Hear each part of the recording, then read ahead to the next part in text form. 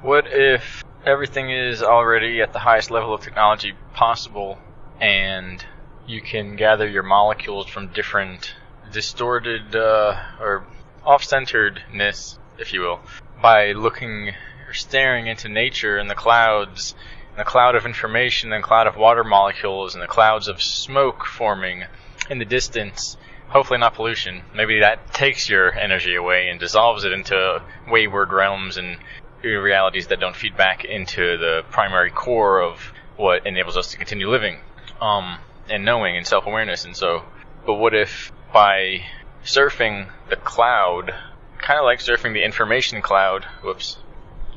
you gain access to information, to variables that can influence a change in your life, your mind, your reality, your outlook, your perspective, your skill level, and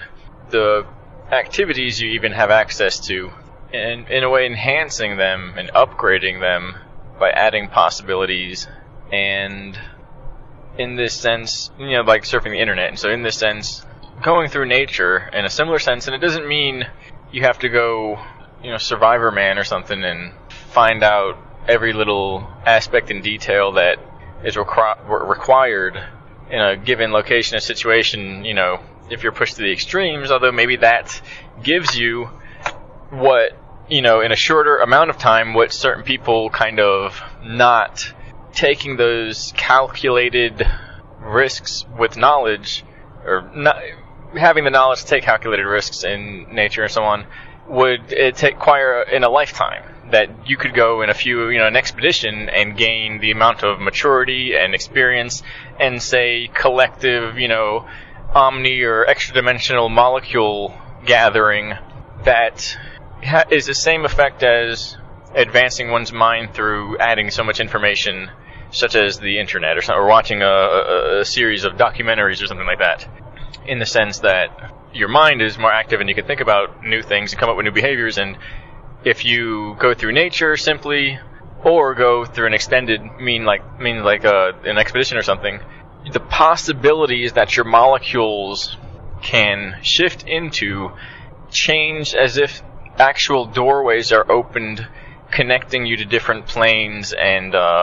perspectives and times in existence. Different possibilities. Say maybe you take the information from the internet or from books, it's the same thing, and you read those words and you kind of triangulate the meaning of other words through context and other potentialities of the system itself you're living in. By adding them, you're reshaping the words and the information that you gain from that, and through that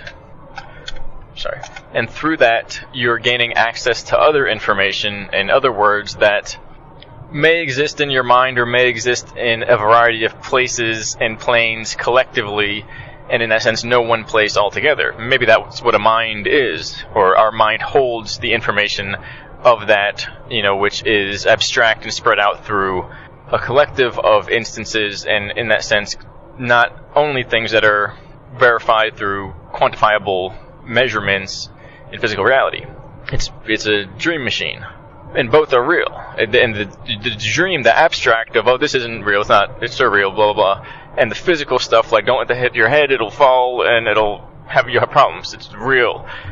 They're just two parts of one technological organism, or maybe biomechanical organism, and intelligent entity that function together. And without one another, there's a big stuff that happens that's really happening, but you can't see it, and without the other one, you can see everything, but nothing's happening, or everything's happening at once, and so there's no real way to know that you're seeing it.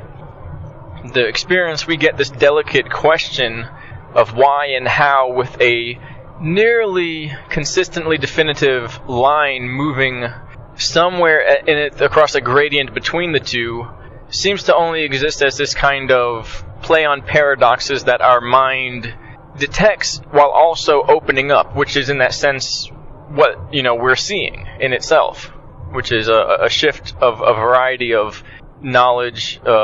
meanings, perspectives, and gradients and modalities through which we can experience those and integrate our own change based upon certain things we know, or come to know, or come to unknow, if you will. And so in the same sense, we reformat those words, those little lines in connection at odds or angles with one another, producing meaning that was abstract and then becomes a symbolic integration of the entire kind of mental, maybe visual, but maybe mental,